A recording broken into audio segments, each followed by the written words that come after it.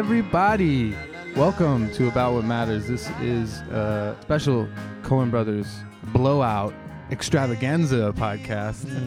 I'm joined by my brother Shane. What up, Shane? How you guys doing? And first-time guest, ex-SB Nation, current head of branded content. Is that right, Rob? Yep. At Barstool Sports, which is a big job. And, aspiring writer-director Rob Langevin. What up, Rob? What's good? Good having you here, man. I'm excited. Yeah, cool. Excited to have you. Coen Brothers. Absolutely. This comes on.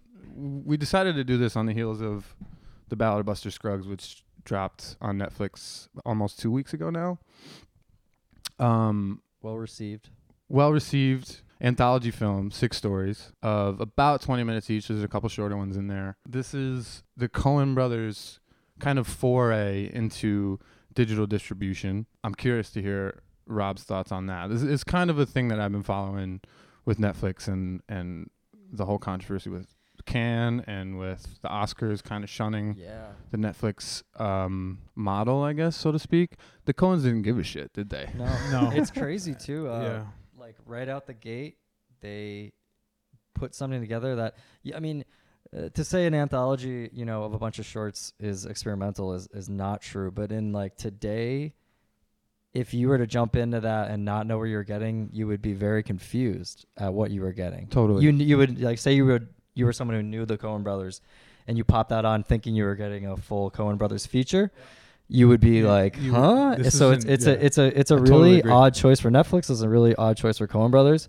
I have strong takes as to my thoughts on the whole experience, but I think pretty fucking cool for Netflix to take that shot and for Coen Brothers to say, let's go, and this is what we're going to do with you guys. Well, the whole thing was initially announced, right, as basically a miniseries. Is that correct? I mean, they were going to release this as basically just Netflix, weren't they, as a show? I think that was misinformation. I think, all right. The info that came out, which the Coens don't really... They don't say much, much for press releases, right. Whatever. The info that came out said... There were probably someone at Netflix looking at the script and seeing episodes or chapters thinking, oh, these are only 20 minutes long. This is going to be a show. Right, okay. And I think it just kind of crept out that disseminated the way. wrong way. Yeah, that makes about sense. Yeah. Okay. And the Coens were like, we didn't really care to... All right, yeah, because I was going to change say that, if that were the case, where it wasn't initially going to be that, that makes it an even interesting story about how the Coen Brothers went about this. Right. But really interesting to see them go with it, as a release on Netflix and in theater. When is it supposed to hit the theaters? It was in the theaters a week before it. It came out on Netflix. All right. Which I think is, I think it's Netflix being like, yeah, okay, we get it. You guys want the greatest living filmmakers you want to see their movie in the theater. It's the same with Martin Scorsese when it was announced that they were gonna finance and distribute Irishman. The Irishman. Yeah. The upcoming film from Martin Scorsese. It was the same. I had the same reaction as, am I going to be able to see this in the theater? It's a Martin Scorsese movie. Right. I need to be able to go see this in the theaters. Yeah, it would be, I think, disappointing for a lot of people if they were like... Different experience. I mean, I think Buster Scruggs would have been a different experience in the theater. I agree. For me. I'm disappointed in myself that I didn't go. That's the thing with the Coen Brothers, and we'll get into that, right? I don't know. I've seen every Coen Brothers film, and I've seen every film multiple times. Well, let's jump right in. I don't mean to interrupt you, but I'm hoping maybe this can motivate you. To me, it's about the humor. It's about the tone, and I think especially Buster Scruggs is you get this sense of funny and dark comedy a lot in it, and me sitting beside my wife watching it, way different than a theater full of people who know and are in on it. Exactly. Because there are definitely probably 10 to 15 laugh out loud moments spaced out through all of them that I might have tittered at 2 of them. Right. I totally agree. Right. And you kind of not to say you want to be in on the joke, but at this point in their career and with their filmography, I'm pretty sure they know who their how audience they time is. out their joke and what's gonna hit and who it's gonna hit for and when. Yeah. And I don't know. It just I wish I had seen it in the theater, to be honest with you. But yeah, and that goes kind of to my point is that like for instance, the first time I saw The Big Lebowski, I probably laugh at the film more now, and every time I watch it more so than I have, definitely more so than the first time I saw it. And I get it now more, and I actually enjoy it now more. And that happens a lot with me in the Coen Brothers films, where like, and so there's a certain part of it being on Netflix and seeing it for the first time and going, I wish I had seen. Going to see it in the theater, and I think there aren't a ton of directors that would be capable of doing this, but going to see it in the theaters, I think seeing it on Netflix first, I don't think it would take away from you going to see it in the theaters. I mean, and I think the Coen Brothers are their rewatch value is it's through the roof. Yeah, you can't. It's insane. It's I agree. Just to like jump off of that, which I think is like a really cool point, is I remember the first time I saw a Coen Brothers movie, and this was like, I think the first one I saw was Barton Fink, to be honest with you. Wow. It may have been Big Lebowski, but I think it was Barton Fink. Okay. And their movies aren't just regular movies. Like they're like any auteur.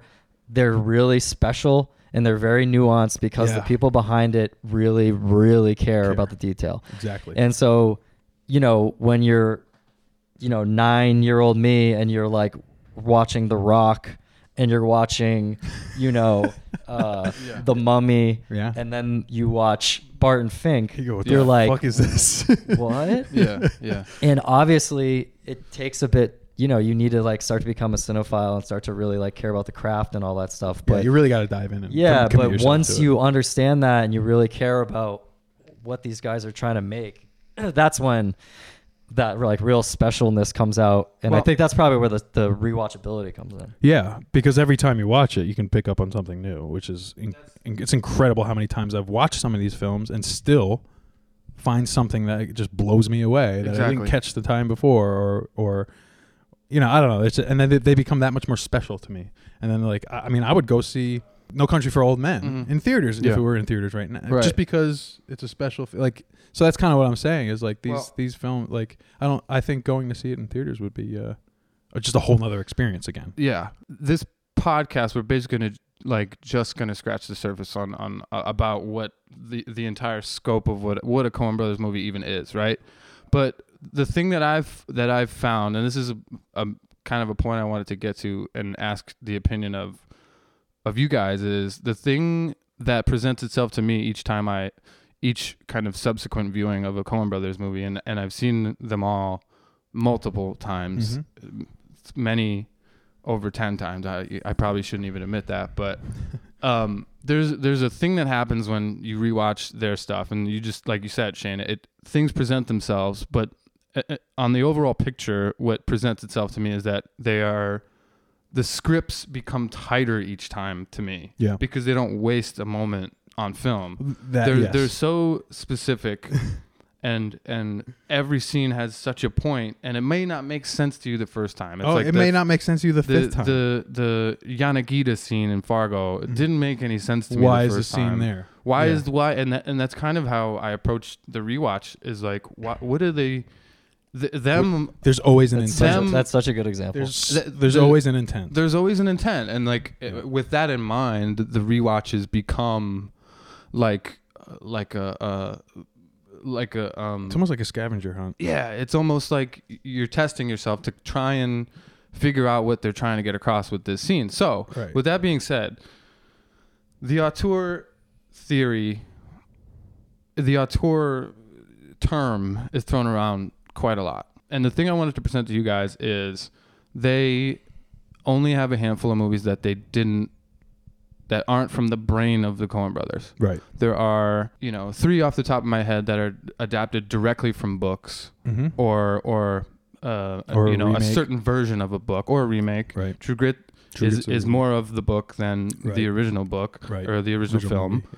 No Country for Old Men is ripped from the pages of Cormac McCarthy. Right. So to you guys, are they writers first in your minds? Are they is that their craft? Because by all accounts from actors, every word that is on the screen is on the page with every pause and etc. Well, I it's funny because I read probably like 25 pages of Fargo before I came out here, and the script. Sorry, and from all accounts, and I tried my best to find one that I thought was like the best one.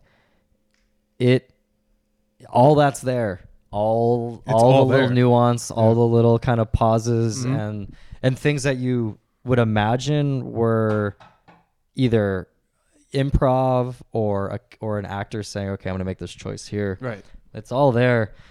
So that leads you to believe that it's their writers first. I mean, I think if anything, they're character people first. They start with, because like their stories matter. Their stories are, but all of them are. I don't want this, and again, I don't want to like be a heretic. Like I think a lot of their stories are the same. They're a farce. They're a comedy of errors story. Things spiral out of control. Things pile on top of each other. That's generally a Coen brothers movie. Yep. And then I'm not trying to discredit that because that's a hard thing to write. But they're at their core, they are character studies. At their core, they're whether it's one or two or three people, and that goes back to why like I thought Buster Scruggs was a little bit tough to watch. Is I really wanted that character to hold, hang my hat on and to follow through this adventure, and I didn't get that there. But to me, it's all about their characters, I think. Yeah, I think I would certainly agree with Rob that I think that's a really interesting way to look at it with the whole characterization thing. I would agree that they're writers first. And I think mainly because I think what they did when they made the films like No Country and True Grit that weren't written by them, I think at that point in their career, they had already proven themselves as writers, right? The movies that had come before that were incredible. I think even with the fact that No Country was taken, like you said, right from the book, I still think they're able to use their writing to apply their sensibility. To apply their sensibilities to the movie. So regardless of the fact that if they're making a movie that is written by somebody else, they're going to look at it from their point of view, whether they're taking the dialogue or not. And maybe the dialogue isn't quote unquote, written by them, but the movie in a broader context is still, in my eyes, written by them or kind of written through their mouths. Yeah. So in a sort of philosophical way. Right. So I would say that they're writers first, and that doesn't mean that you can't do a film that isn't written by you. That's just a different project. Well, I think global, like on a broader sense, I would absolutely say that they're writers first they're writers that make movies.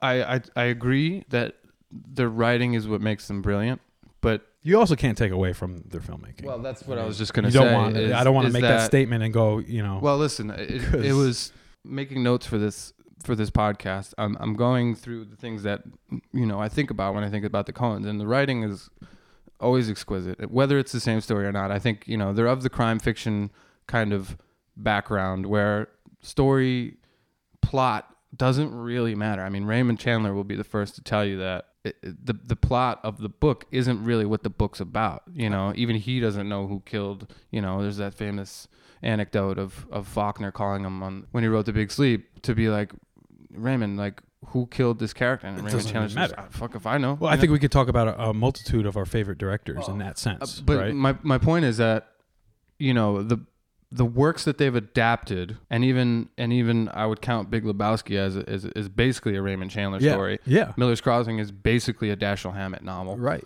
True Grit from the book. No Country straight from the book. I read the book. It's fucking brilliant. Right. And it's almost word for word. So when I look at movies like Miller's Crossing, I just rewatched, True Grit, and No Country for Old Men, those movies are directed on a level that is rarely reached. They are craftsmen in the director's sense too. Yeah, right. Which makes me think, man, I don't know which I would pick for them. The director in them is as good as anyone who's ever worked on American soil. That's right. As far as I'm concerned. Right. What do you think? Yeah, I mean, no. To me, it kind of, is like a trickle down thing because, and I'm like, I don't want to like, I write a lot and I'd love to see my work made at some point. But the funny thing is when you're writing it, it's already done. Like you see it in your head, and there's like we're talking about geniuses here. Like I'm novice level, right? And I know how to see it. It's I know what double-edged. The movie. You better have a vision. Yeah, if you've written it, you better have a vision. If you've written it, the movie's made in your head. That's right. And so obviously, one comes with the other. It's a tougher thing to replicate on frame. It's a tougher thing to replicate with a different human. Like, okay, now say it this way. No, you're helping them make choices. You're making choices for them. You're telling them how to block. You're blocking scenes. And you're definitely right. Their direction and their consistency through scenes with like motivation and like little character ticks and little like the little nuances, the little details that that most directors just kind of say, the actor's doing their thing. Why change that? Right. They are very particular. You can tell just like through the blocking and choices actors make. So I think you're right too. They're phenomenal directors. There's definitely no question. It's mostly, it comes down to in their heads. And what's funny is we say heads, and that's a whole thing that you could talk about forever, how these two people have this shared vision, and they must have just this incredible relationship that no one should ever let's not forget that this is two people. Yeah, but the thing is we don't talk about them that way. We talk about them like they're one person. That's a great point. Which is just it's insane. You don't know. And I read this thing once about how on set, great point. You can go up to either of them and ask a question about a thing, and you'll get the same answer from both of them. Right. And like any scope, from the color of a dress to the the light coming through a window to the blocking of a character entering a room. Like it's all consistent. And I would argue that doesn't come from.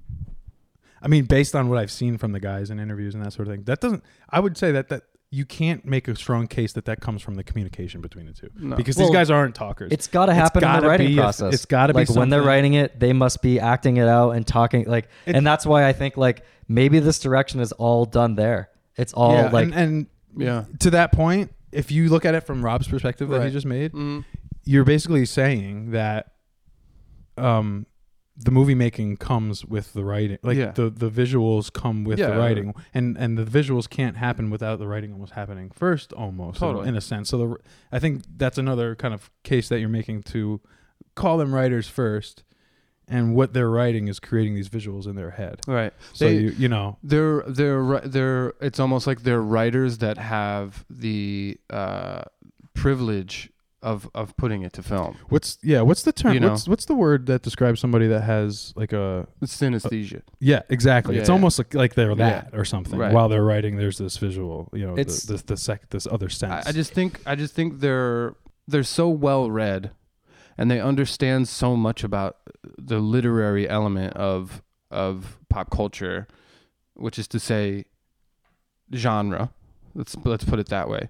They're so well read in genre, and then beyond that, history. You can just tell. Film history, you mean, or beyond, just in general? Beyond history in general. Okay. I heard them just talking on Fresh Air with Terry Gross. They just were on Fresh Air talking about. Making Buster Scruggs and reading firsthand accounts of the wagon train. Yeah. Firsthand accounts they're going back and reading firsthand accounts. That comes through in the dialogue too. Well, that's what I was. Right? That's my point. I mean, every film that they ever had that's a period piece or anything like that. Exactly. The dialogue. Well, Miller's Crossing is so specific. Miller's Crossing is a great example. It's the perfect example for that. You only get that dialogue to be that way unless you know. Only if you understand. If you have a real history. Good understanding about what it was like at the time, or what was all of those things. True Grit was the same way, and No Country is the same way, and I just don't think it's a coincidence that they're so well read historically, and that they know how to make it sound from the book. You know what I mean? Like they'll be self-deprecating and say, "Oh, we just pulled the dialogue word for word from the book." But it's not that simple. It's not that simple, really, to make it sound real and then be funny on top of it. It's like you're adding these layers that are almost impossible. Intricate. Would be impossible for me to think of adding. I had a point that I wrote down, and I'd like to drop it in here because you were just talking about dialogue, and this is a little bit of a weird analogy, or I guess analogy is not the right word, but like I want to compare the Coen brothers to Quentin Tarantino real quick. Yeah. Because I think when it comes to dialogue, they are literally, it might even be character too, but at least let's start with dialogue. They might literally be the exact opposite, because in Quentin Tarantino movies, you're talking about the coolest characters saying the coolest shit all the time. But in Coen brothers, you're talking about the most mundane, sometimes common characters, also saying the most mundane, common shit, but sounding the coolest motherfuckers. Ever. And I don't know how that works, because it's definitely different. There's no doubt about happening at the same time. No doubt about it. But they are, and what's even funny too is I started like deep diving that even more, and like they both, like Tarantino and the Coen brothers, more or less tell the same type of stories. Yep. Like that idea of crime. the pulp crime. Yep. It's all that kind of like things get out of hand. There's a case with money in it, or there's buried money, or there's a huge, characters who don't know what's going on and the other ones do. Yeah. Same fucking deal. Completely different characters, completely different dialogue. Same type of movie, because like they're so precise and they're so distinct, but odd. Interesting. Extremely interesting point. I love that. That's a great point, because there is this whole thing where you can go into a Coen Brothers film and like analyze the dialogue in the way we just did, and then go to a Tarantino film and analyze his dialogue, and they're so different in that sense, but you get a similar feeling almost from them in terms of like how specific they are. I can imagine Tarantino knows exactly what he wants to come across in his dialogue in his films, right? They're just the complete opposite in that sense, in the way the characters are. They both suck me right in when I watch their dialogue in their film. I mean, some of Tarantino's dialogue is just unbelievable as well. It's got to really boil down just to like, these guys aren't making Lord of the Rings. And by that I mean you got to world build, you know, and you got to take every chance you can to world build. So how do you do that if you're making a movie that's character driven? Dialogue. You live in the dialogue. That's where you make it build your universe. That's where you really don't have a choice. I totally agree. Yeah, they've never even tried to make an epic. Yeah. You know, because what would you do? Even Hail Caesar. You can't. Yeah. I've always Hail Caesar that kind of is not making fun of, but it's a take on old Hollywood, where 50s Hollywood, where they were making these biblical epics. There's not even one film that comes close to being an epic Coen Brothers movie. There's a handful of characters in each movie. They don't have special effects. There's rarely special effects. There's rarely, swords and right. Shields. It doesn't get big. Explosions and because you need to. The thing is, you need to make it big in the dialogue and in its context. Scenes. Yeah, and I think my whole thing has always been, and I'm not just in film or the Coen Brothers, but in art in general. I always have found myself to be more drawn to something where the box of rules, and I call it rules, but where the box of the context is a lot smaller in terms of what it is you're trying to create inside of this box. And you're able to create something extremely interesting with almost nothing. Yeah. I find that to be a much more invigorating and interesting thing to me than, let's say, for example, Lord of the Rings. I'm not knocking Lord of the Rings, but I feel those sort of stories, it gets lost in the wind. Almost. The story and the setting has a big role in what's interesting to people. Well, it's just shit. I think you can make a pretty easy like analogy of it. Like, look at a Christopher Nolan movie, and look at a Coen Brothers movie. Christopher Nolan movie are these giant set pieces. The problem is you don't have a lot of time in those scenes to have people really communicate with one another. There's a lot of and then when you actually do that, it feels weird. And like Christopher Nolan's not the greatest writer anyway, but then when you can do that in every scene in a movie, and you're the Coen brothers, you create this thing where none of it feels out of place. None of it feels like contrived because it's all in this little universe. And I can imagine when they're sitting there at their keyboard, you have a way easier time being a Coen brothers. Still hard because they're writing genius work, but like you get to be like, okay, this line needs to be this way. Where if you're hard line, and you're like, okay, the spaceship flies over, it crashes, everyone gets ejected out the window. Right. Everyone needs to now talk about how they get to the island. They're on the island. Someone has to say something a little bit poetic. They're gone. Right. And you're like, what's that poetic line? You haven't been able to write a poetic line for like 500 pages, and now you try that, and the audience is like, what? Yeah, exactly. I mean, that's exactly what I was trying to say, and that's. I don't want to sit here and knock any of those films. There's some great films that were made. It's all about the context and what it is that you go to see the film for and expect out of the film. But I find it extremely. I owe it, and like I said, in any art, right? In anything, if it's music and it's a band that has just limits themselves to 4 instruments, but makes something extremely interesting out of 4 instruments. Yeah, I'm like, wow, you're bounding yourself to something that is it's a challenge. Isn't going out and blowing people away with your tools. Yeah, but you're blowing people away with something simple. Right. And I think that is just one of the reasons why I've always been drawn to the Coen brothers.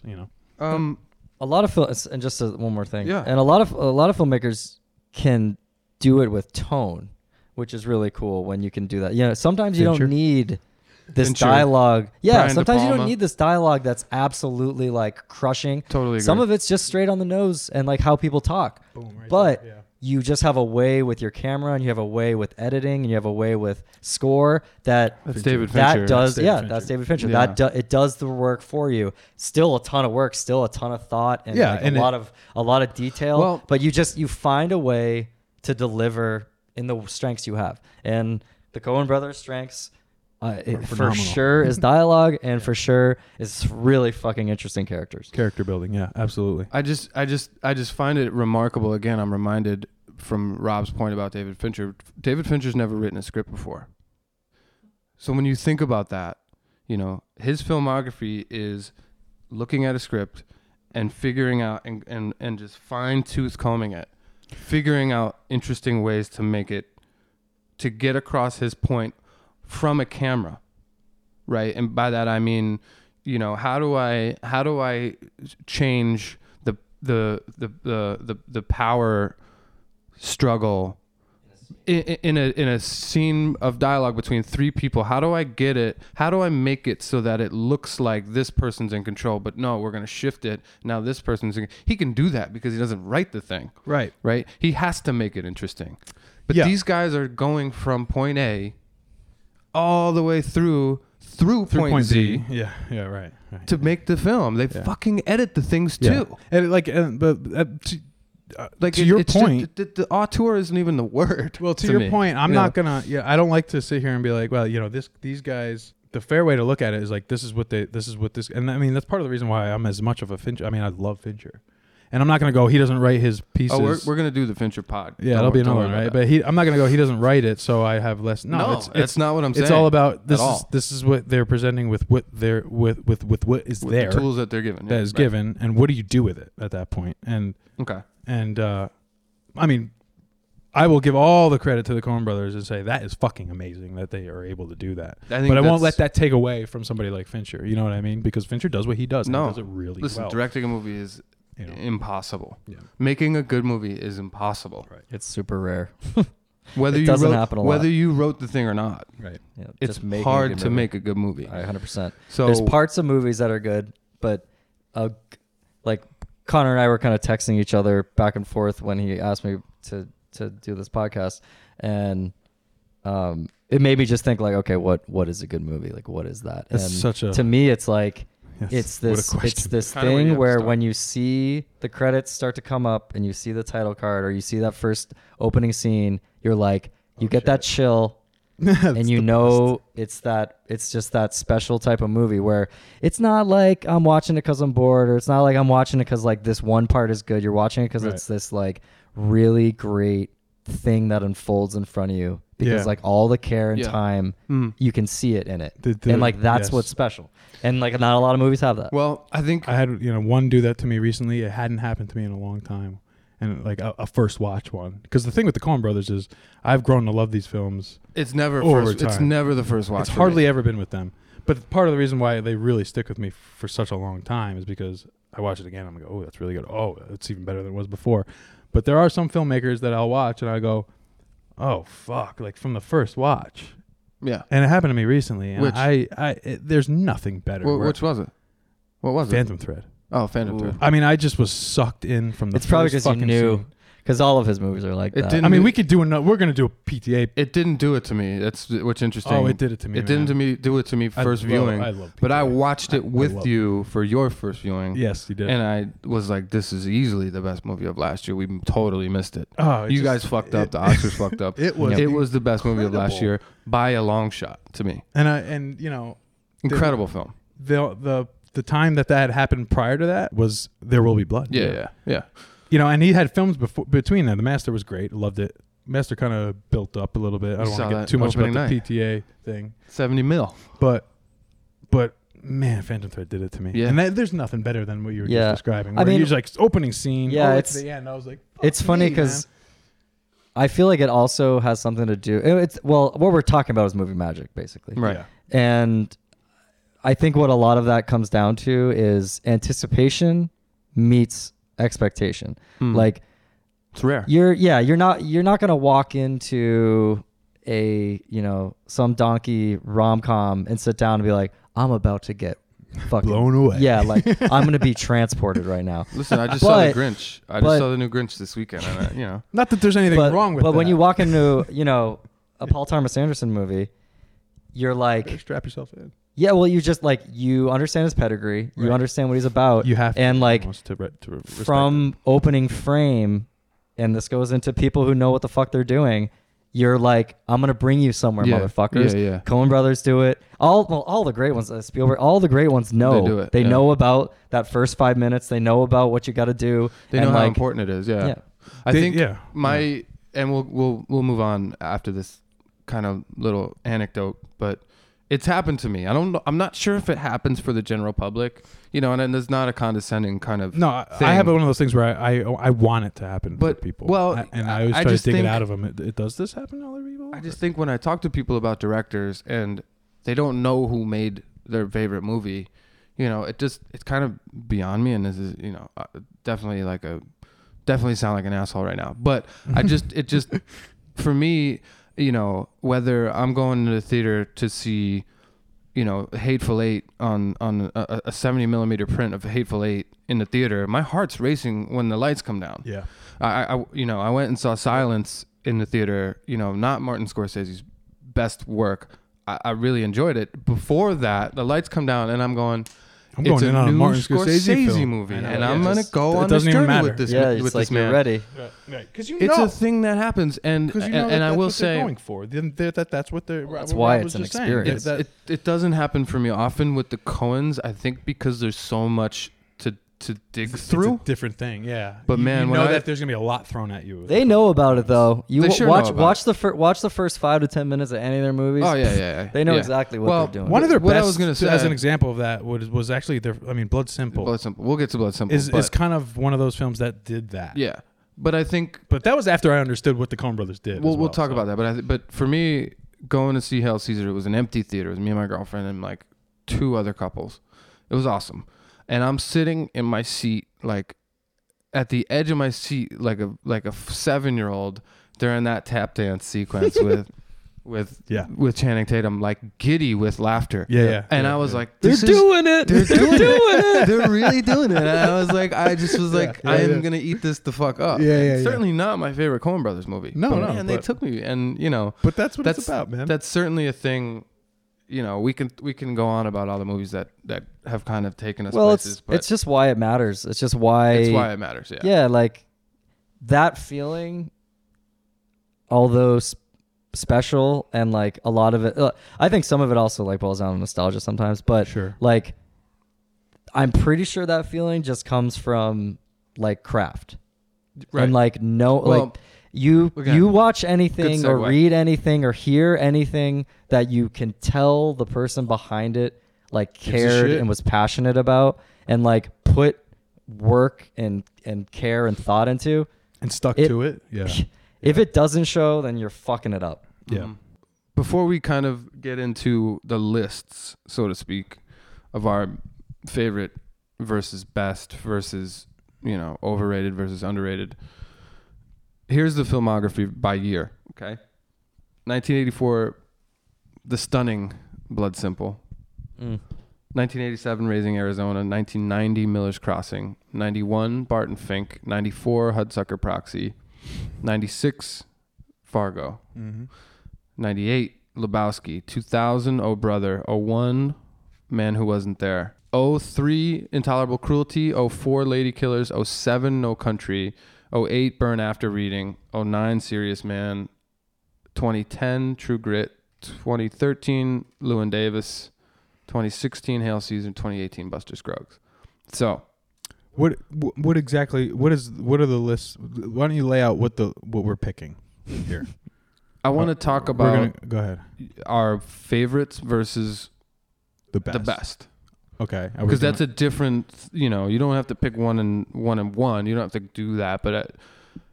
Okay. Well, yeah, you kind of do. That's fine. Yeah. No. Okay. Are we going? I just want to talk about the why that's different. Yeah, why that's different. Yeah. Yeah. Okay. Your favorite versus what you think they're best. Okay.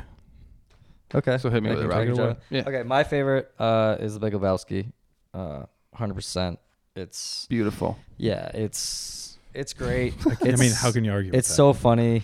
It has so much of the Coen brothers in it that I really like. But here's the thing that's cool is I think their best movie, which is No Country for Old Men, is basically the same movie but done differently. Like Llewellyn and the dude are more or less the same guy. Right. They more or less go through. I mean, other than the dude doesn't die. Sorry, spoilers out there. No, but that's a great analogy. The same things happen to both of them in almost the same beats and almost the same. They're obviously very different as far as like characters. Like they have the same traits in their context. They're kind of not, though. To your point, yeah, they are. They're like hapless, neutral guys who get pulled into this thing. Exactly. And I also believe like those type of characters are the ones who thrive best in the Coen brothers story structures, where you need this person who's you when you're going on these journeys. They're pushed and they're pulled. Yep. And they're. You don't have much. They don't have. But they're at the center. Llewellyn definitely has more skills than the dude does, but still like can't really thrive. He's up against these odds that are like, he was in Vietnam and he knows a thing or two about guns and he's very clever and like a tough motherfucker. So like that's good, smart. but he's up against the devil. He's up against, and he's also up against the man. I mean, they're both obviously not, wealthy by any means, right? They're both kind of doing their thing. Yep, kind they're of sidelined by society wherever. Yeah, right. Yeah. So, like I was saying before, in their context, there's a lot of similarities. I've never heard that comparison. I think that's awesome. I think it's a great comparison. Before we get to we said No Country. What's your favorite scene? What's your favorite moment in The Big Lebowski? Like, what is it? What's the one moment that you just go? These questions are never harder unless it's, it can't be any harder when you're talking about the Coen. It's actually not that hard. Yeah. There's two of them, and they're right beside each other. I'm going to say the first one because the first one I don't think holds up to this. The second one is okay, I'll just do it. So when the dude and Walter are out on the rock and they're spreading Donnie's ashes. I am with you 100%. That's one of my favorites. So perfectly executed and it's funny and it's sad and like you actually in that moment I think finally actually get why the dude and Walter are friends, because like most of it you're like, boy, the Walter just annoys the dude all the time. Why do they like each other other than bowling? But it's like in that moment you realize you that there's a little bit more there, and like they get each other. The connection or the balance of the two of them. Yeah. Wow. To me, the best moment is, I think it's the last scene when we realize that the stranger, he's not God, but he's pretty close. Right. Whatever God is in the Coen Brothers movie. And he looks in the camera and he gives his last little thing. It always makes me smile. And he's like, the dude's out there, doing it good for all us sinners. And he's like, boy, I hope he wins the championship. Like, can you wrap it up any better? It's just like really great. And generally a character like that doesn't work in a movie. It's very pompous. It's very you're taking a risk by having a character look right at the camera and be like, I'm going to give a monologue. Yeah. But it works really well. I think one of the reasons why it works so well is that they don't overdo it throughout the film. There's very specific moments where he shows up, and it's always at the bar. I also think there's just something in the tone of the movie where when it happens and he starts it. Yeah, you just you don't even think about it being like some overly artistic choice. You're like, that's right. This is exactly what we need right now. That's exactly right. To get us to the end of the movie, or at least to tell us that we don't need to worry about the dude, and we don't need to worry about any of the stuff that we just saw. And what a choice! I mean, they couldn't have done it any better to get that feeling across. Yeah, because every time I watch it, I watch the end of that film, and that scene plays, and I'm like, spot. Yeah, you know what? We are okay. I'm not worried about the dude. No, it's nice. What? Yeah, and it's how it's just amazing. I could pick a bunch of other ones, but that one. No, it's great. Those are great choices. I guess it doesn't help that it's the end. Like maybe that's a cop out by choosing it's not a cop out. I think that's a testament to the Coen brothers because I don't think there's a lot of movies where you would go the end as one of the best scenes. There's hardly any. The last scene and then you get the Townes Van Zandt Dead Flowers over the end credits. Yeah, good stuff. Just like a Serious Man is one that I think about often, and I almost agree with you. I think No Country for Old Men is probably the best movie they could possibly make. I think it's really good. The craftsmanship of the direction is what kind of pushes it over the top for against every other movie for me. I think it's the perfect kind of content for me to be entertained, and that's definitely a personal choice. Yeah. It's not my favorite of theirs, and it may have been 5 to 7 years ago before I really dug through and got to the bottom of the Coen's kind of filmography. But No Country, if I were to ever make a film, No Country's the kind of movie that I would want to make. That's how I would want it to look. Yeah. And that's how the content, there's a heroin deal gone wrong, and there's a bag of money, and it's just there's also add on that real quick, there's a seriousness to it that isn't in any of the other movies. Exactly and I don't know that it's a maturation of them because they're in their 60s. No, I think it's McCarthy. I think it's Corman. It's definitely the source material, and it's definitely the acters as well who can deliver fucking big time. But I laugh. I still laugh in that. Oh, there's funny moments, but here's the thing that's weird is I wonder if you took somebody who didn't know what the Coen brothers were and what they stood for in their whole a person who had never seen a Coen brothers movie before, and you show them 3 movies that are all Coen brothers, and you let's say you show them Hucksucker Proxy, tough. Burn After No, Reading. this isn't working at all. Sorry. Hucksucker Burn Let's After choose 2 that are really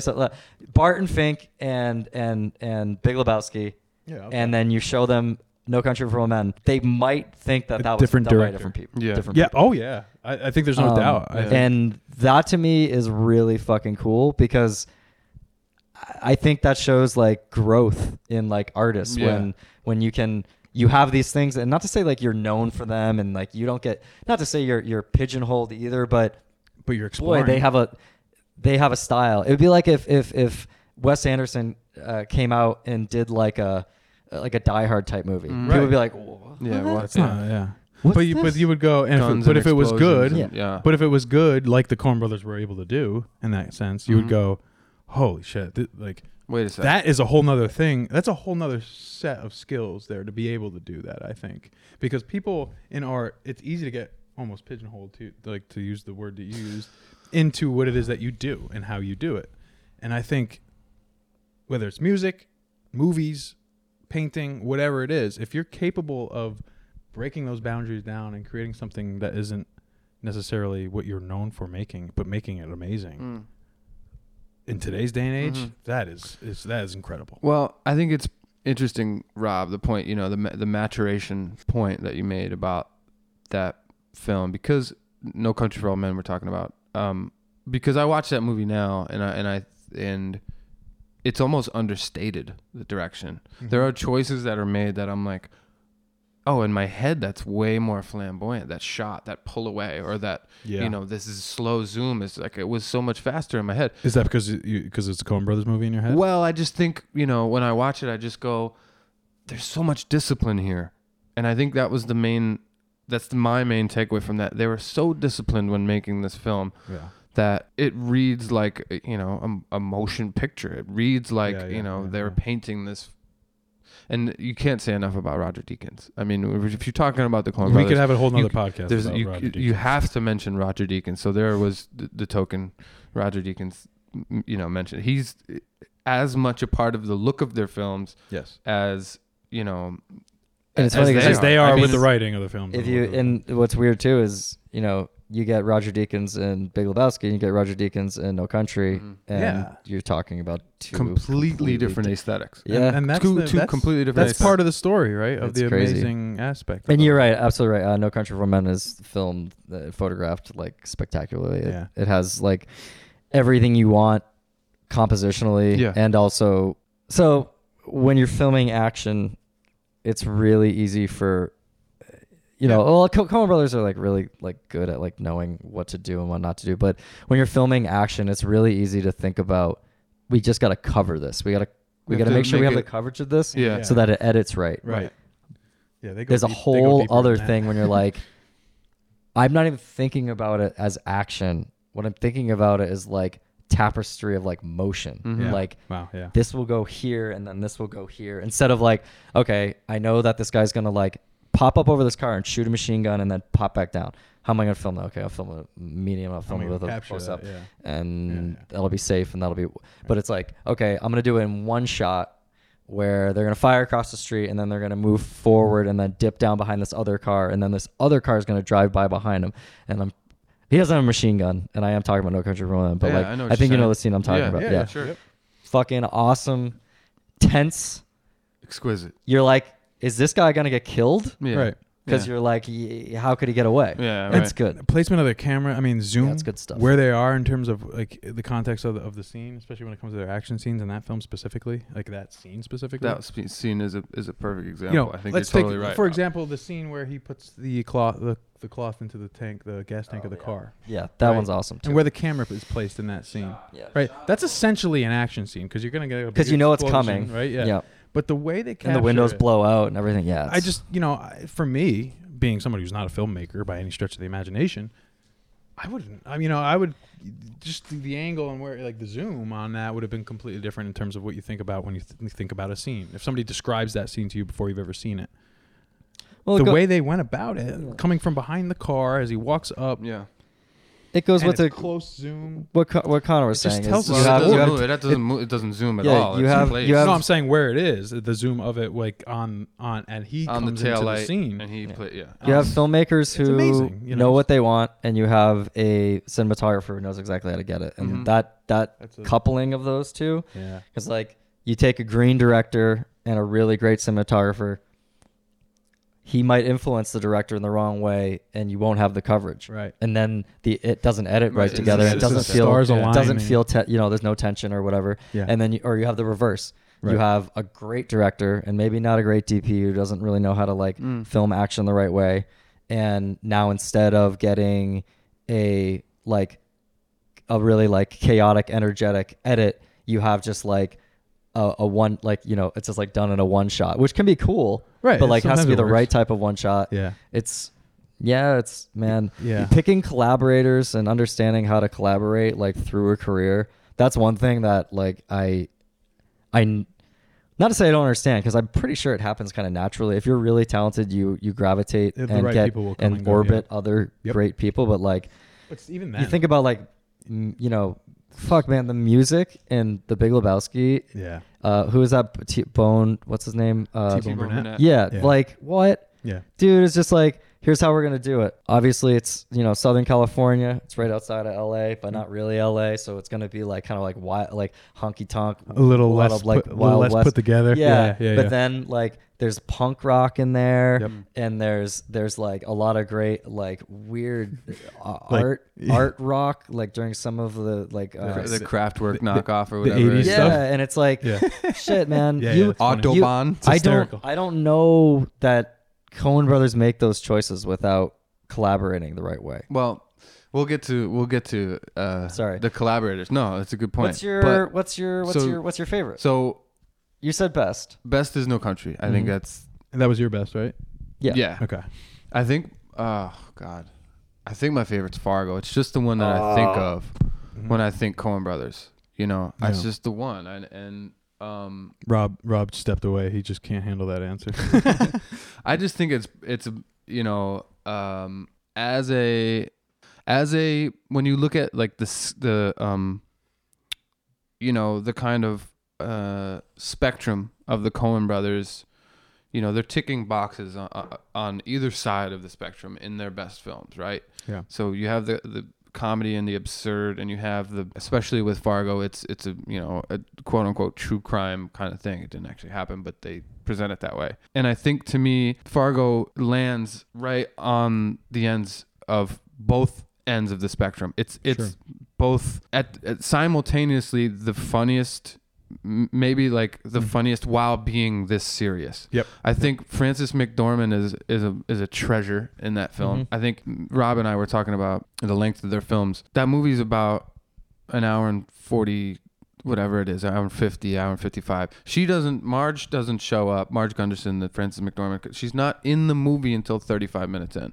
Her first scene is 35 minutes in. That is and super unconventional. She commands the Doesn't picture. feel like it, that's for sure. She commands the picture from there on. Yeah. So, I don't even know how you write a script with your main character coming in the second act. I don't. It doesn't.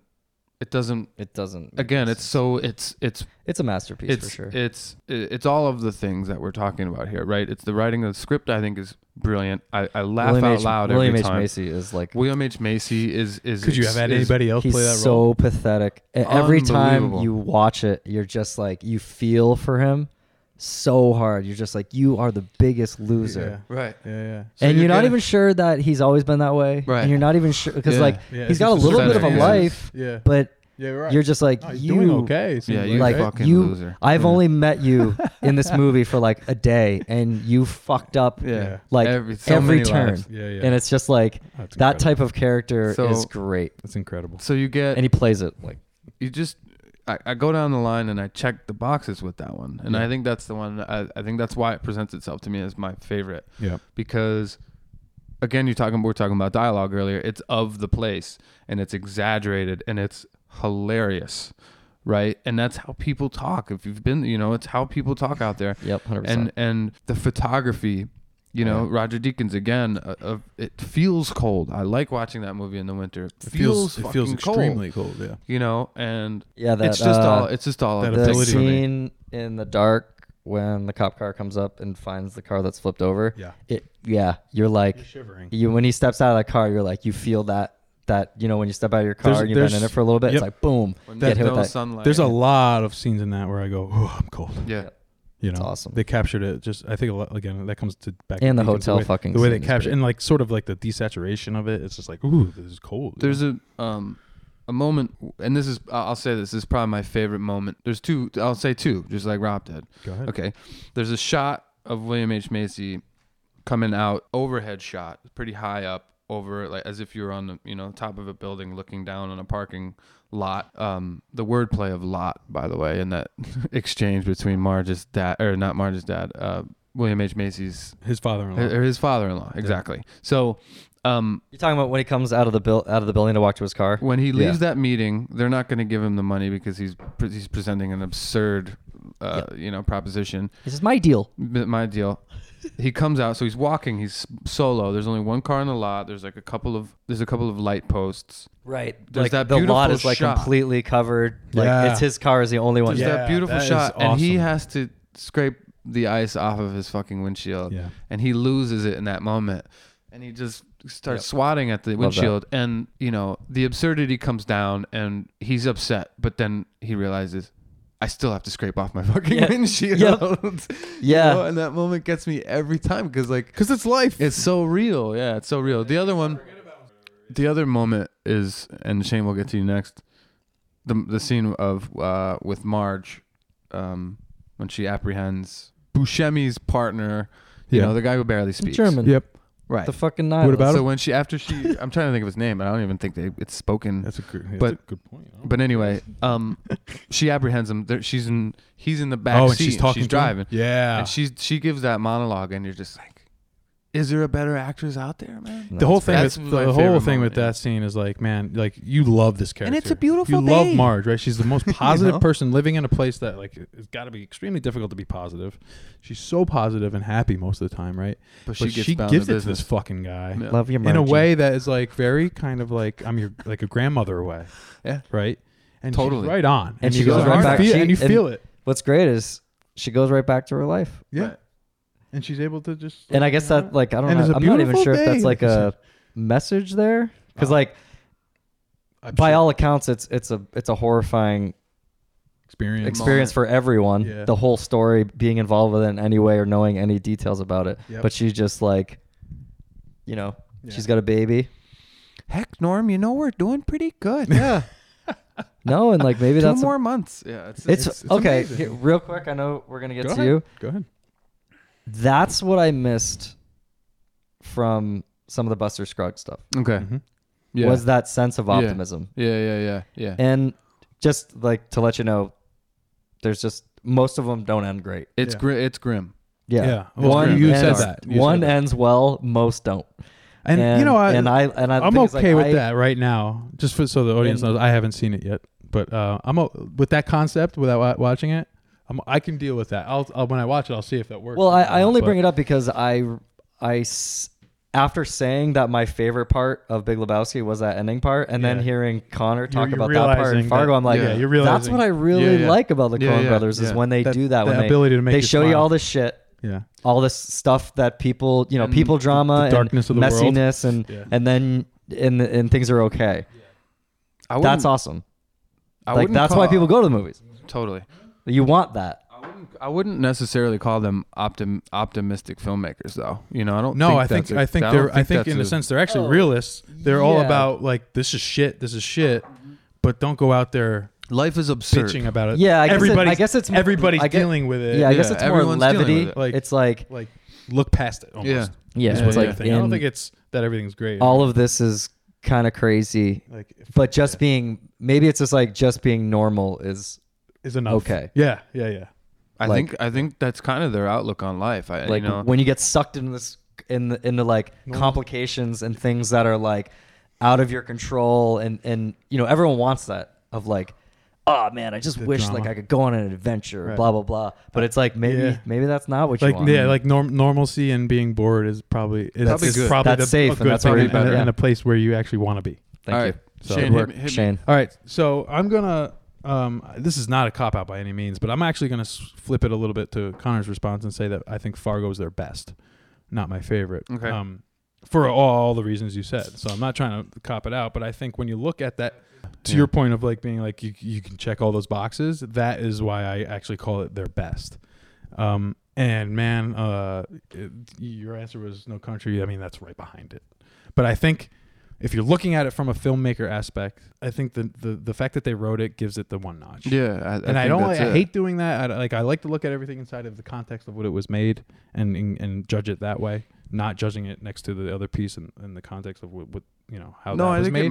But I just got to give it to them because of that simple check box being checked. If you created that box, that list of boxes that you check going down it, that's the one that puts it over No Country for me, because I think No Country is a brilliant movie. They were chosen though for No Country, which is interesting. Right. Yeah. I can't remember his name. Some super producer bought, because Cormac McCarthy was super hot. I think everyone was Scott Rudin. Yeah, Scott Rudin. Everyone was buying his books to be optioned, and they were like, okay, who do we give this to? And I would venture guess that they gave it to the Coen brothers because of their catalog, because of their filmography, because of like what they had done. I would not guess to say that like, they weren't expecting probably what like, actually they got. And like obviously your point is absolutely true. Like they didn't, they adapted it, but I feel like without their pedigree and without their history and without their like training and craft that they had like built out, that movie. Yeah, I don't know. I don't know. I agree. I agree with you 100%. It's interesting though, because, and maybe this is kind of,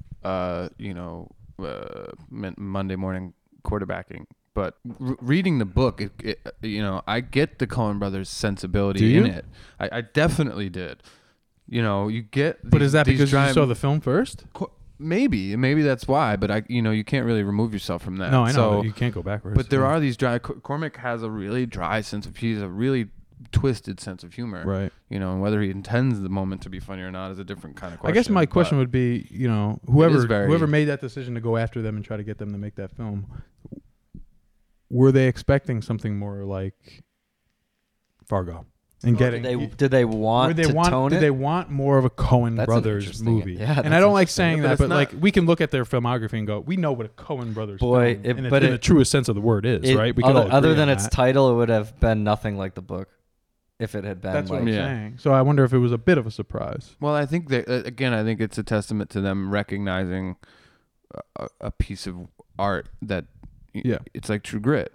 Respecting it. Let's just make this story. Why not just make this story and make it look beautiful? True Grit's one of those ones that knocked me out when I watched it recently because of its composition. Yeah. It is a beautiful film. Oh, it's gorgeous. It's beautiful. Yeah. And I think it was kind of the same approach with No Country. They were just like, well, this book is brilliant. Why don't we just write what's here? And don't get it twisted. They're adapting for the screen. Right. That's not an easy thing to do. No. Okay.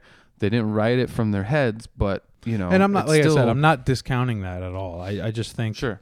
Like if I have to look at it from a just going down the list, I have to, and that's why it's not my favorite. Although it's close. What's your favorite? Let's get to it. So like my personal favorite, if I were to like put it on, it would probably be A Serious Man, because, and I'll tell you, I'll say, so the difference for me, like between my favorite and it's up there for me, my favorite and the best. Here's why it is, right? And it comes down to what the differences between those two are, what the meaning between those two are. Their best I can look at and go, man, I don't think they fucked up anything here. Mm-hmm. Like this is all right. So their best, many. let me put it in like simple terms without talking about a list, right? Their best is what I would say is the most complete representative piece of what a Coen brothers film is, right? And that's based on what their filmography and looking at like I think we could all agree that like if you were just to think, okay, the Coen brothers are going to make a film, what would you think it would be without knowing anything about the plot or who wrote it or anything? You'd say, okay, there's going to be a certain amount of comedy in there. There's probably going to be some gore, some crime, yeah, and like fantastic acting and fantastic writing. To me, the one that does that the most is Fargo. It's just front to back, has everything that characterizes what the Coen brothers are. Mm-hmm. Okay, so that's in a nutshell why that's, I think, their best film. My favorite is the one that I can sit down and not really have to think about those things so much, or I just get a certain feeling from that I enjoy for some reason, and I don't even know why. You enjoy watching that movie? That movie gives you joy? I love that movie. I think that movie's funny as hell. Love it. Oh, I like it too. The movie gives me fucking anxiety. Yeah, it doesn't. Well, it's tough. It's like watching Meet the Parents. It gives me anxiety, but a lot of their films give me anxiety. But I love that movie. But there's a certain part. There's a certain. I think it's hysterical. I think that's one of the reasons why I like it, because I laugh my ass off every time I watch it. Yeah, I mean, I guess it's just that like. It's bleak. How can a guy get any worse luck? How could a guy like get knocked down anymore? Yeah. I just, oh God, I. But hate again, that. I hate that. I guess I'd rather have like a hapless character, just like, you know. I guess what it comes down to is like kind of what we were talking about before, like he's comparable to like to Lebowski and That's a good point. I mean, they Llewellyn probably Moss. all Llewellyn are. Moss, he's your normal guy living Just in the, trying to get through in the life, 60s, right? It's almost a myth of Dragged in. Sisyphus and gets kind of dragged vibe. into to shit, Yeah, right? that's And there's true. a certain That's a part good of it point. that like I can relate to. I think that most people could be like, sometimes shit just happens, right? And you get sucked in. It's an Albert Camus and we all have those times, Sisyphus kind of thing. I think story. During our life where like you're just like, man, how many more things could go wrong? Right. It's So funny too because, and I think we already talked about this, but I think you could bring it up again about a serious man. Is they're always out of their, the main characters are always out of their league. Like they're just like the second they think they're on top of it, it's just like rug gets pulled out again. Right. Yeah. Exactly.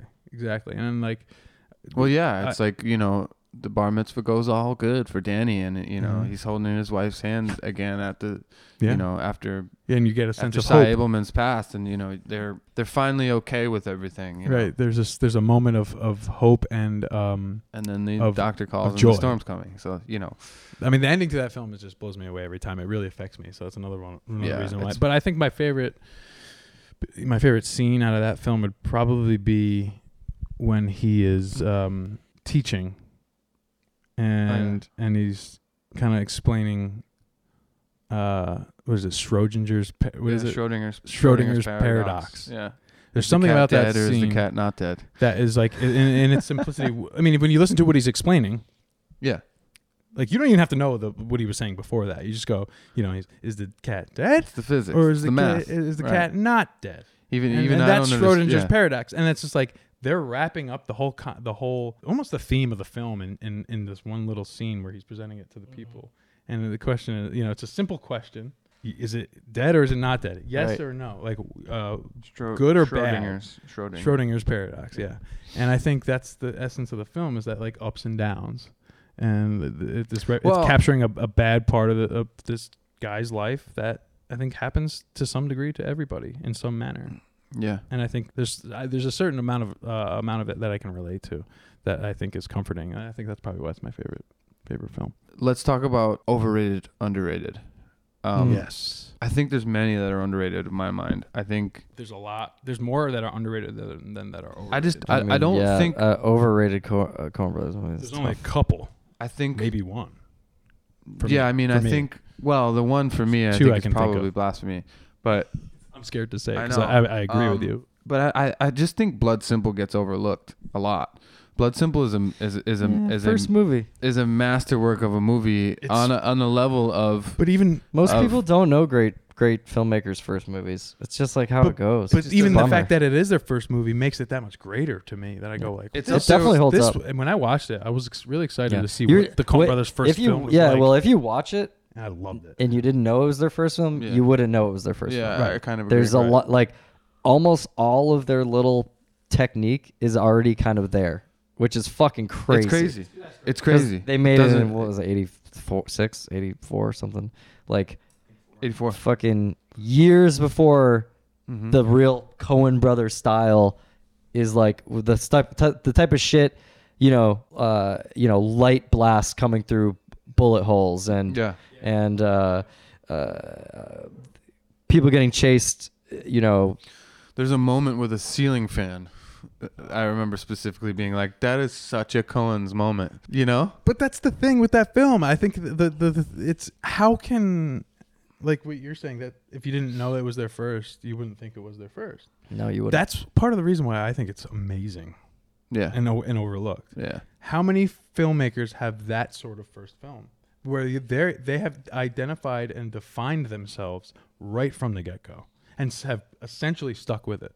Mm-hmm. Right, there's a lot of good comparisons between Blood Simple and Fargo, arguably their best film. Mm-hmm. That's amazing to me. You can go through a lot of great filmmakers' filmography and never experience a first film like that. Yeah.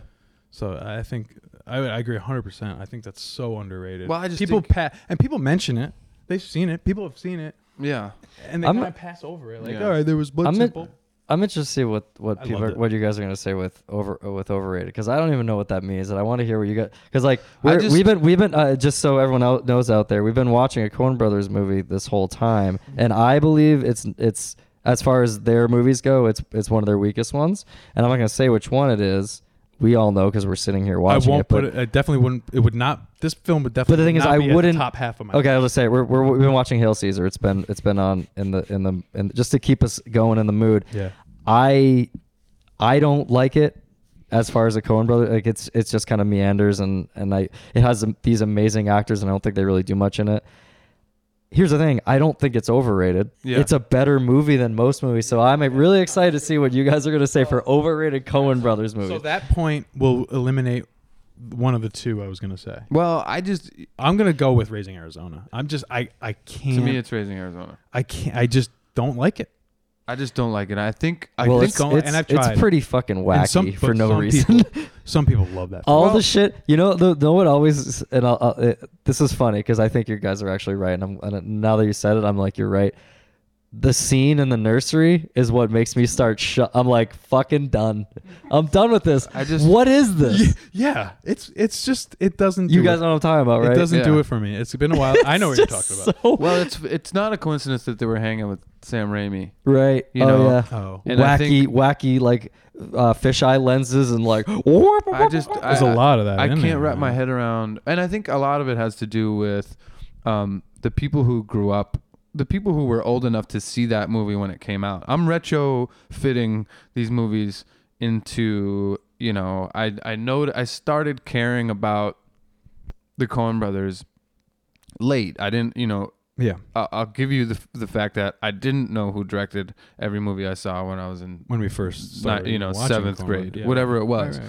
No Country really fucked me up enough to be like, who made this? I know who made it. I knew who made it at that time, and I was really interested in seeing it. Well, 2007 as far as story goes.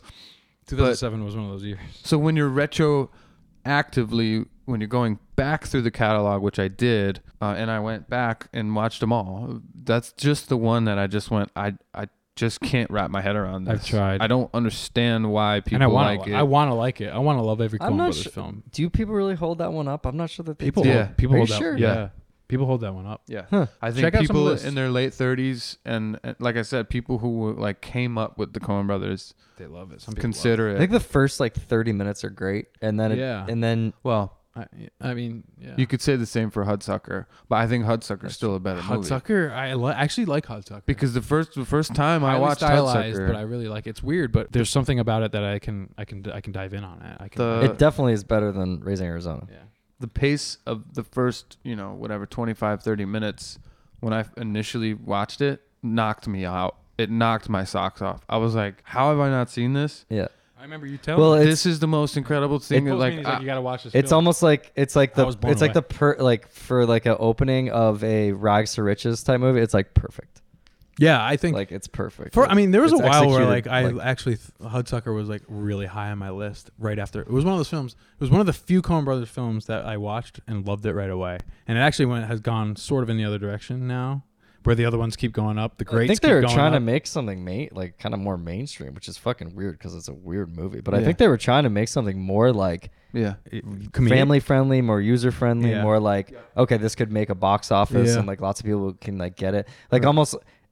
It's weird. I get a Forrest Gump vibe off Guive. I get a Forrest Gump vibe from Hudsucker. Yeah, it's that type of here's a guy. What does he know? What doesn't he know? Right. Oh, he's good at a thing. Maybe he's meeting some people. People like him. He's shooting to the top. Okay, he makes an enemy, and that's that's about as boilerplate structure / character arc as you can get. Yeah. Yeah. Some people do it with crazy nuance, like Paul Thomas Anderson. If you and I don't want to go off tangent here, but I've maintained this. All of his movies are just rags to riches movies. Every single one of them. It's about guy wants a thing, guy tries to get a thing, guy gets the thing or doesn't get the thing. All of them are that. And just especially the ones as of late, just character studies in that sense. That's all PTA does, and he does it very well. And that's what the Coen brothers tried to do there. Yeah. And I'm not sure that they had the tools at that time to handle that. Because again, I think they thrive in the farce, in the comedy of errors, in the crime mystery kind of genre, not the I'm a guy and I had an idea and now I'm there and the owner of the company loves me. Like that's a great point. It doesn't have enough nuance or like weird little caves to crawl into and explore as like most of their movies. Yeah. It's not as intimate. That's a good point. Yeah. I think as far as underrated goes, I think Intolerable Cruelty gets a bad rap. I do. I agree. I just think I love that film. I really like that film. I think it's hysterical. I don't think people like take it seriously enough. Whereas it's almost like some people talk about The Lady Killers more than Intolerable, and Intolerable is just it's far better. Superior movie to me. Way better. I think that and it's been so long. That and Burn After Reading. It's funny to me. It's funny. It's very weird. Similar, and I love them both. Burn After Reading is, I think, another one. I think it gets overlooked. The Man Who Wasn't There is fucking awesome. Also underrated. If you guys had that right now, like I should get home. But if you're like, let's watch that, I watch it. And like, yeah. You guys probably like that a little bit more than I do. I love it. I actually do love it. I think Billy Bob's so against type and so understated. I think his performance is brilliant. No, I think I have no qualms with him and his performance. And the movie just. I don't not like it. We're talking inside the context of Coen Brothers films. So if I say like I don't love it, I still like it. It's a great film. It's Coen Brothers. Compared to outside, but in the list of Coen Brothers films, I think you guys probably would have that higher than I would. I think. Well, it's just like masterfully shot. Yeah. And again. Yeah. Maybe I need to watch it again. And the story's pretty good. I mean, so. I think like that's right near like, as far as man who's like kind of given the misunderstood or given the shitty end of the stick. Yeah. Like. That's getting a little bit closer to like what they Serious do Man. right. Yeah, Right. Serious Sure. Man. Yeah. So yep. they tread in these waters that like, I think if you made like a graph and you mapped out the characters and stories of each of them, the ones at the top would probably be very close to each other. Yeah. Like as far as like character and story, Yeah. and the ones at the bottom would be like outliers because they tried to do what they couldn't do, but like they just get that type of certain thing. things they just do really well. Yeah. I think they had I think you're spot on with that. I think if you actually wrote them out. I totally agree. Yeah, I totally agree. Yeah. I won't do that. I think that's impossible. But there are films like you think about. It changes every day. Their filmography is so big, but there are films where you go like, this one's kind of like this one, or like this one and this one. Like totally, I always totally. I think of, like we said, Burn After Reading and Intolerable Cruelty. There's not similar films in their own way to me. And then you look at like Fargo and Blood Simple, sort of a similar kind of thing going. Like, I don't know, and I don't want to dive too far into why, but there's just something about those films that like are similar. It's A Serious Man and what did we just say? Yeah. The Man. What was the film we were just talking about? Serious Man and The Man Who Wasn't There. Serious Man and the Man That Was the Man Who Wasn't There. The thing is like Miller's Crossing is in that space. Yeah. With those guys. Well, like it's not as good, but it's definitely there of like guy who's misunderstood and kind of dark and maybe knows a thing that he shouldn't and that character, that's that. Yeah. Yeah. But to me, like if you're talking about the top core, they're very similar. Barton Fink and Miller's Crossing. I don't know if it's the time period. Time period, but again, they've always had a similar kind of thing. Well, there's always groups of two different films that I think are partners to me for some reason. There's always. I feel like they're just to like cut in real quick. Yeah. I feel like they're always writing something while they're filming. Always. I think they've always got something in their back pocket. And I think that's why. Because I think you're right. They come in like pairs. Yeah. Like like. Spurs ideas. Yeah, I mean, Big Lebowski and Fargo. Yeah. Although they're very, very different, like they look and feel very similar. Yeah. Well, like they're definitely story-wise and character-wise, like they do a different thing, kind of. But like feel and craft and like where they are in their career-wise, you would watch those and almost guess that they were made back to back. Yeah. It's no coincidence that 96 and 98 are like peak. It's hard to argue that those two are their like peak moment as far as filmmakers go. Huge. And then you have Old Brother. Then you get Old Brother, which we haven't talked about yet. Really, I mean, there's a couple that we haven't talked about that I kind of want to touch on here. Like that film. Big time overrated. You think so? I mean, underrated. Sorry. Underrated. I was Big time underrated. I was gonna disagree hard for a second there. Sorry. For the first time. I love. I think it's really it, good. yeah. I think that movie's really good. It's always it came to me at a period where, I was exploring musically. I was exploring folk music a lot at the time. Right. It just came to me at the right time. Yeah, sure. I was really diving into Americana. That was it was a huge soundtrack. Yeah, again, I think it was T-Bone a big Burnett movie because it was. I think it was because it was coming off of Big Lebowski and Fargo. Yeah. That everyone was just like, "This is the next one." What's next? Well, Yeah. Because I remember even my parents talking about it. I remember it being spoken. And like, I didn't know when. And like, I was like, 2000. I was young. "What?" Yeah, I was. And I think my parents like went and saw it in the theater. I was in like, 7th grade. It was like a big deal. It did reach a certain kind of quadrant that maybe the previous didn't. But you got to remember, Lebowski wasn't a hit in theaters. Right. It wasn't a big. Fargo became a cult. People freaked out over Fargo. Fran won the Oscar for it. Yeah. And Lebowski came and people didn't really know what to make of it. They didn't get it. Yeah, people didn't. And It's again, an odd that movie. It now just you look back on it and it's like, holy shit. But I can imagine seeing it in a theater to be like, when's something gonna happen? I remember the first time I watched it. I didn't love it. No, I maintain that I managed to learn a lot about it actually before seeing it for the first time because I knew people who were older than me that were talking about it, so I understood it to a certain aspect like what it was, but I didn't like really get it right away. I had it. But I had it. I had it good enough hyped for to me me to watch it again. I was like, I remember it was like right at the end of high school and like into college, so I was going to film school. I don't even think I'd seen it yet.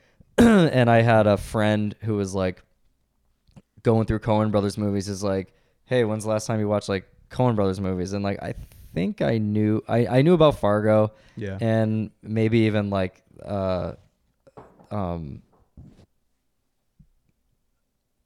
maybe even Oh Brother Where Art Thou at that point. Mm-hmm. And I was like, oh, I know that shit. And Yeah. I was also smoking a lot of weed. He's like, have you seen The Big Lebowski? Right, and I had not. Right. But like I knew Coen Brothers, and he Right. sat me down, and he's like, and he was like, get ready. Yeah. And like we smoked a bunch, and Well, that's the way to do it. It was like rock and roll. Right. Like, I remember watching and just being like, this is a movie. If I had done that, I probably would have had the same. I was also in like a really special place because like, and there's nothing the more. way you There's gotta nothing watch more it, though. degenerate and like misguided than a film student in his first year of film school, because you believe everything is possible. Yeah, right, and you yeah. believe everything you're seeing and watching and learning is like gonna teach you how to be this like The next genius. thing. Yeah. And so like you're high You're and you're watching taking it you're all watching in, a masterpiece, and you're just like, I am learning everything. I'm I'm learning watching so much. I'm staring into the eyes of God. I remember And- being that way. There was a I remember time. I mean, being I'm that not way. even a film. Like I was never really even aspiring. I'm still, but like I used to sit I and remember take there was notes. a time where it was like everything kind of just opened up. Yeah. Right, Coen Yeah. Brothers became, and then like Quentin. Quentin and Yeah, and you're just like, Scorsese and all these I'm films. learning about how to be a human. you Yeah. know, like a film like fucking King of Comedy. that was the time where I was like, I'm gonna dive in on these Movies are real. and Talk like about start to underrated. understand the art of film, and then like that was the best time because I went hard. There was so many that I hadn't seen that like you could you finally Yeah. go, all right, I'm gonna be accepting of There's these and see nothing what like these are all about. There's That was nothing like fun. that, That and was fun. I hope it still happens out there in this world So do I, where 'cause people are you missing out.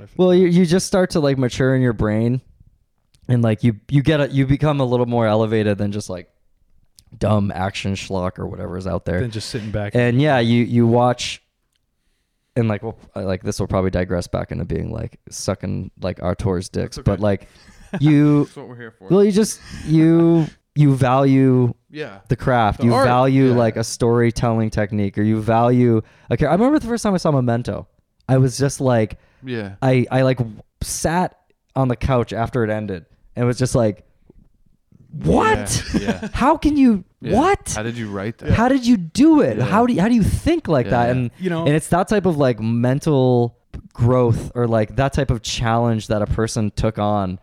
It wasn't just making a movie. Like That's somebody the sat there thing. and like thought this shit That's the through, and thing. like I I was was just like, gonna this say is that. more than a movie here. And like it's those type of moments I where don't- you like love it a lot. I don't give a shit how much sucking dick it sounds like, or how much of an Suck asshole that you sound dick. like, or a pretentious prick you sound like. The bottom line is that matters as an the bottom line is that these artists did these things and made these decisions, and that's what a lot of people don't understand about directors. Everything is a decision. Yeah. And so it's not meant for it to be just looked past, right? You're doing a disrespect to you're disrespecting the artist by just going, man, this is an entertaining film, right? Yeah, look at all the stuff that's moving on the screen. But like if you're like, they didn't do that or put that on the screen or make that camera movement for you to not notice it. It's meant to be noticed. And that is where, if you can understand that that's how you're supposed to watch it, not supposed to watch a film, but these specific films are meant to be watched that way. And you can, then you grow to appreciate it so much more than just another film. Mm-hmm. You can really grow to appreciate the effort and thought gone into it as a piece of art. And that is when I get like just so much, I get so inspired by these guys. I think it's just, and that's when you can really separate the good ones from the bad ones, as far as I'm concerned. Totally. I totally agree. I think it's, talking about the Coen brothers, you're talking about arguably the greatest working American directors, if for no other reason than consistency. We talked about most of their films. We didn't even talk about all of them, and when you talk about 2, 4, 6, 8, 10, 12, 14, 16, 18 feature films. They've made 18 movies. 18 feature films, and there isn't one that's not worth seeing. You know what I mean? Like, their stuff is better than most. Their bad stuff is better than most. That's what I mean. Yeah. When it comes down to talking about an artist this way, and it's not a thing that I like feel the need to let people know that these people are out there. It's just a thing that ends up blowing my mind time and again with each subsequent film that they make and each subsequent viewing. Even, it's from the Carter Burwell scores to the Roger Deakins cinematography to the Coens themselves editing, their collaborations, which we didn't get to, their collaborations with their actors and say, like I just mentioned, Carter Burwell and Roger Deakins, they know exactly how to present the thing that they wrote. And we've said it 10 times on this podcast alone. That's really hard to have a vision. As someone who's in the middle of making an album, as someone who has thought about making films, as someone who thinks about art a lot, it is really hard to have a vision. Complete vision. And they do it time and again. It's close to impossible. Yeah. Why not celebrate this? Why not celebrate it? I just think it needs to be talked about. 100%. I think, like you said, going back to just the sheer quantity of films that these guys make and are able to put out. I mean, you look at somebody like PTA. That's more of the pace I would expect from a great filmmaker, because I can't imagine how hard that is to complete that thought, right, from start to finish. And the fact that they're able to do that as much and often as they do, Jesus. To support that, they've never gone 3 years without putting a motion picture out. That's insane. The longest is 3 years. That's the longest. It's hammering on it, but. And the fact that they still get to make movies is maybe this is that's something like the Beatles making a record as often as they did. Sure. It's like, jeez. I'm not sure if this is a good way to wrap it up or close it out, but I think we started talking about this at the beginning, and maybe it's a cool thing to talk about now, is I wonder, and they're not very public guys, so it'd be really tough to know how they felt about this or what their process is, but having a person to bounce your work off of, who you trust and who you love, but you're also in the exact same profession, you have the exact same vision somehow, and you love the same type of stories and story structure and story presentation and the same aesthetic, whether all that was just learned together, whether they developed it together, that's probably true, but that's what happened. That's an amazing thing. And I wonder what that must be like, as someone who writes a lot. Yeah. To have somebody to be there with you through the process, whether in person or over Skype or whatever, however they do it. Mm-hmm. Yeah. I mean, obviously there wasn't Skype when they were first starting out, so we'll say it was in person. That connection and that like growth, I think that's insane. I think that's something that's overlooked a lot with it, because like kind of to our point before, we forget that it's two people. Yeah. So it's, and I'm not blaming people like that it's overlooked, because it's easy for us to do it too. But I think when you look at the fact, like, we're obviously in love with what these guys do, and can talk about it for hours and hours. Mm-hmm. But I think when you dissect it down to the point that it's two people that are able to do this together and share that vision, it makes it even that much more incredible. I think, Mm-hmm. and I think it is also kind of a statement that that is something that can be really beneficial to other people, having that thing that maybe some people don't, something you might not think about. Like, if you can find that person that is like kind of has those visions like-minded in whatever it is that you do, I think that really could help. I don't know if these films would be as good if it was just one of them. I don't know. I would guess that they probably wouldn't be. No, probably wouldn't be.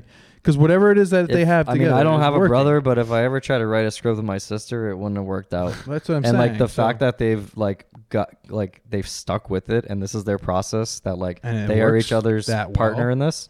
So it's it's pretty remarkable. It's something to think about. You know, just like the collaboration idea with like-minded people and what that does to ideas. They are easily, at any given day, they're my favorite filmmakers working. Always in the top 3. We'll get to the other directors if we should continue to do this directors series. Watch The Ballad of Buster Scruggs. Watch the whole catalog if you haven't seen them. Rob, thank you for doing this, man. Shane, no worries, fucking awesome. Hey, a lot of fun, man. Thanks. I could keep going. A lot of fun. We'll keep it going. We'll come back. We'll do some more. This is fun. Want to tease what's next? What would you rather do next? Shout it out. Let's hold ourselves to it. A couple ideas. Hold ourselves to it. I want to do. I would love whoever puts a movie out or a project out next, which Tarantino or Scorsese. No, I think it's either Fincher or Paul Thomas Anderson to me. That's who I want to do next. So. Or I thought you meant like who's having a. Let's just do Paul Thomas Anderson. I was gonna say that would be my next. Let's just do it. That would be my pick. Okay. Yeah. Let's do him next time. Totally. Because that's a good one. There's far less catalog to get through, so we can actually knock it out. There's a lot to say. Lots to talk about. There's a lot to say. Thank you guys. Thanks all. Thank you. Yeah, thanks for listening. SlackyBrown.com. Go there every day. Read what Casey's cooking up. And thanks for listening. We'll get back to you soon. Peace. Send me dead flowers by the mail. Send me dead flowers to my wedding.